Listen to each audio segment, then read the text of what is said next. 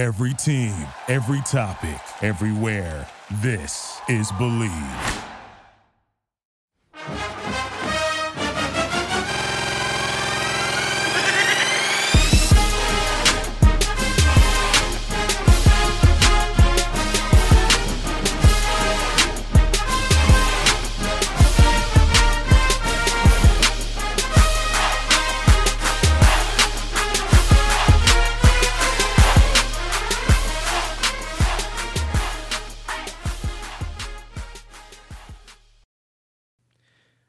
I do want to say this. It was an unbelievable season. We made it to the Elite Eight for the first time since TJ Ford was there. We were in elementary school. Yeah.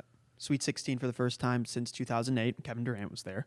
We had, the narrative of this team to start the year was, okay, Chris Beard's here. We're a top 10 team. This is a team that can win the Big 12. This is a team that's a sneaky team, and maybe not even a sneaky team that can win the whole thing. Chris Beard's scandal happens. Everyone goes, oh no, classic Texas. They blow a good roster. They choke once again. They're in the news. It's TMZ, 5-star players, 3-star mentality.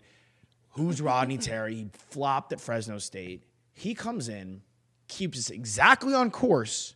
We have the season we're pretty much supposed to have, and now he gets the job. And I'm in group text with people, and they're saying, oh, I want a big name. I want a big fish. I want Calipari. We can get whoever we want. First of all, no, we can't. It does not work like that.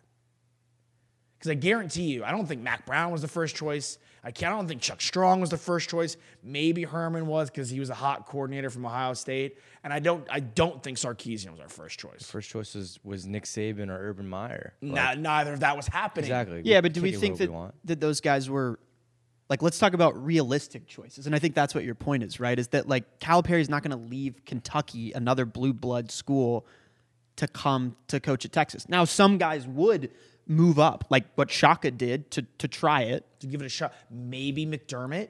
But if he's killing he's comfortable. He's comfortable at Creighton killing it over there in the Big East, which again is sending UConn is probably the favorite to win the whole thing now, and the Big East will win the whole tournament. So why would you leave the Big East when it's just getting better? Yeah, you just got to look at the names that are available, and there's not really many guys that would either jump ship or are available. I mean, unless Jay Wright wants to come out of retirement and leave the broadcast booth, but he's chilling right now. He's won 2 rings. But ultimately, your interim head coach stepped in and took your team to the Elite Eight, and what it's all about is winning as many games as possible. And like you said, this is the deepest tourney run we've had since we had TJ Ford. So I would say that's a massive success for Rodney Terry and the Texas Longhorn basketball program, and especially against the adversity that they were handed with the Chris Beard situation. So why would you look anywhere else? Why? We had one team that lost to Northern Iowa. We were the 6th seed in the first round. We were the 3 seed and lost to Stephen F. Austin in a team that I was like, oh, that's our best team I've ever seen. That's a team that can go to the Final Four. This year with Rodney Terry, and we didn't even have probably our hottest player in the tournament with Dylan DeSue for a second straight game. So our interior presence is minimal. Their ability to go to the line in the second half was astronomical. And we out-fouled them by 10-plus fouls. They were perfect from the line. It was almost an anomaly game. Yeah, they had 28 points off free throws. So, we're probably a Dylan DeSue injury away from going to the Final Four. Now, do we beat UConn? I don't know. They've been absolutely demolishing teams. That Gonzaga game was not even close. That was the closest a team has got to him all tournament was 15. They beat the you-know-what. And I feel like this happens with UConn. All of a sudden, we knew Sonogo was good. Jackson's an NBA player. We were talking about NBA players. Jackson's an NBA player. Hawkins is probably an NBA player as well. So now they have 3 guys who are at least NBA caliber players on their team. I would say they're the favorite to win this SDSU FAU game. I don't even know what to make of that. But I think hopefully San Diego State. I'm anticipating it's San Diego State UConn final. But again, I mean, this FAU team has won a lot of games this season. They won a lot of games this season. It's just so crazy to me. UConn demolished. San Diego State, by and large, took care of business in the first round. FAU is a mistake away from not even making it out of the first round. Miami was down to Drake. That was our upset pick.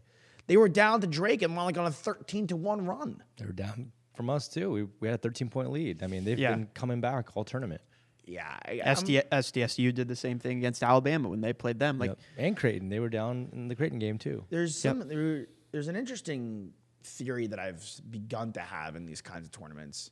When you're up by a lot with a lot of time left against a good team like San Diego State, like Miami, and you're not in attack mode anymore, and there's kind of a lull in your game, and you kind of, your the heart rate, you get comfortable, you get a little more lax in your offense, and they're like attack mode, go, go, go. It's a bit difficult to tick back up your pace. And so all of a sudden, when these teams start pouring on the points, and you look at it, I mean, I was watching Timmy hit free throws, on March Madness Instagram because he was sitting with his mom, and a story with his mom that they were putting up.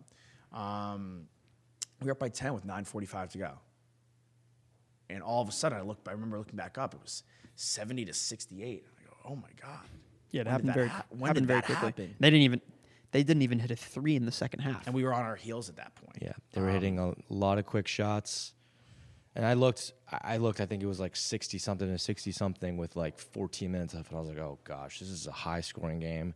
We don't tend to do very well in these type of games. Right. The games that we do really well in is when we limit our team to lower scores. And of course, that's easier said than done, and that's the obvious assumption here. But our offense always is able to keep up. Yeah, and another thing to Coach Terry, they're Beard's guys. He inherited Beard's team. We were so good at limiting teams. We played Colgate, the best three-point shooting team in the nation. Xavier, Penn State, all three top 15. They couldn't hit a 3. Miami, yeah, they beat us, couldn't hit a 3. The defense on the perimeter that he implemented, I thought his game plans were good. It was the first time he lost after leading in the half. This guy, to me, earned his shot. And it's important, we were saying off air, to keep him there so we get a guy like Mitchell who should probably stay. Yeah. Morris to stay. And you can return your team. And that's the key, because you look at this Florida Atlantic team. This is a vet-heavy Texas team. It's the same thing that I all imagine. All the teams that made it were vet-heavy. Right. SDSU has how many? 7 seniors on their team?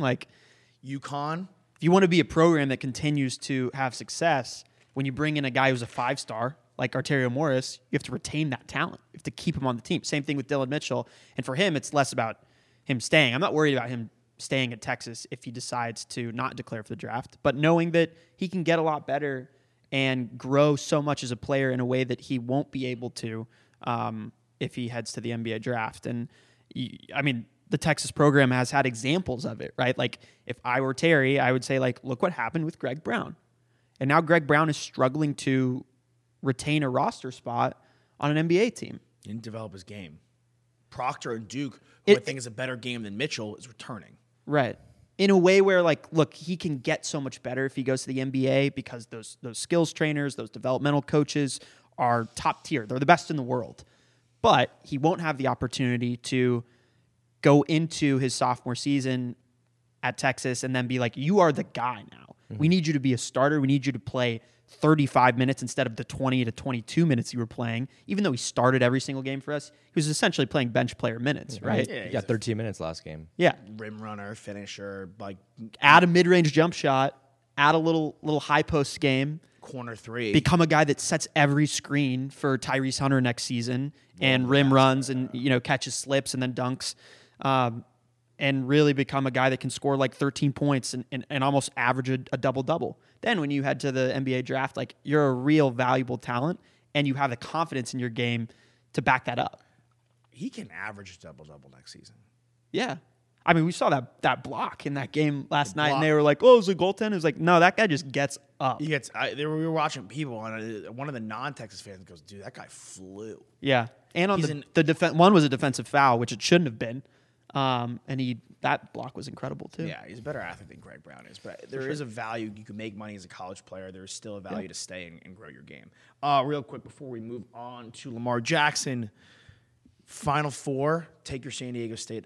Just objectively, good Final Four. Do we like this, or are we kind of a little uninspiring? I don't mind, because at the end of the day, it sometimes gets boring to see just the Kansas, the Duke, the Kentucky, the Villanova, just over and over and over again. So I like that we're potentially getting a first-time champion, or a team like UConn that hasn't won in a little bit.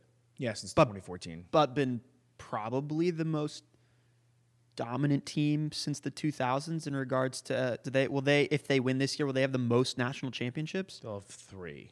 Okay. It's close. I don't know if they're the most dominant UNC team. probably They're is. one of. They're certainly one of. Certainly one of. One of the best tourney teams in our lifetime, for sure.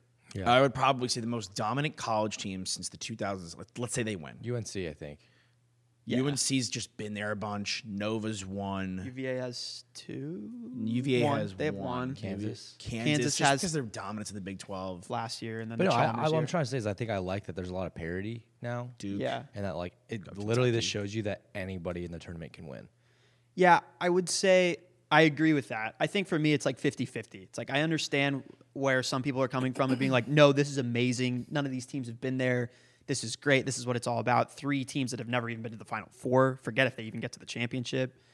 But I also understand from the other side of it where it's like me, as a guy who really, really relishes watching tourney games because I get to watch top-tier talent performing at the college level and evaluating from like an NBA standpoint, and seeing guys like come through and have heroic moments like Serge Jabari Rice, where it's like now an NBA team might take a swing at that guy, which is awesome. That's what it's all about. Mm-hmm.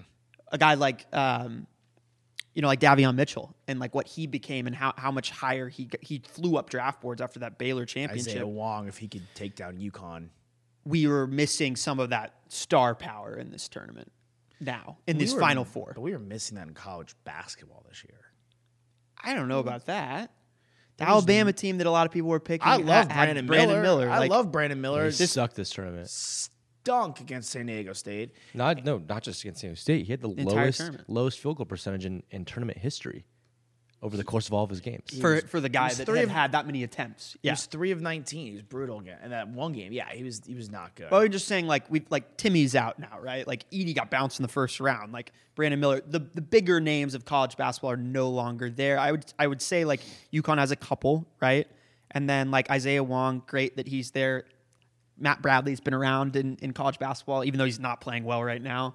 I couldn't tell you like any one of these FAU guys. I didn't know them before the tournament started, and that's great. But I think you might see that in the viewership of just less people caring now for this next weekend. Yeah, I can't. And I wouldn't be surprised. No offense to either of these teams. Great that they made it, but I can't imagine there's going to be a lot of viewers for San Diego State FAU. Yeah. But Nick will be watching. Nick and will be we watching. supporting our boy.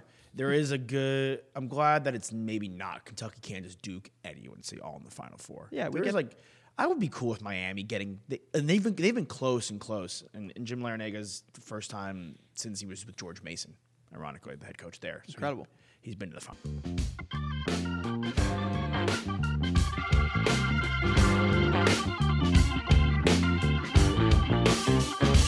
You can't stop this every day.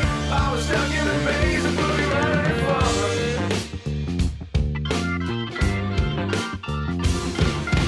The boogeyman is a big fan, sticking to his plan. Boogie woogie real sound.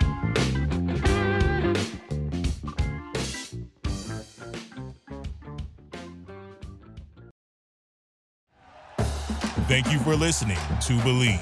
You can show support to your host by subscribing to the show and giving us a 5-star rating on your preferred platform. Check us out at Believe.com and search for BLEAV on YouTube.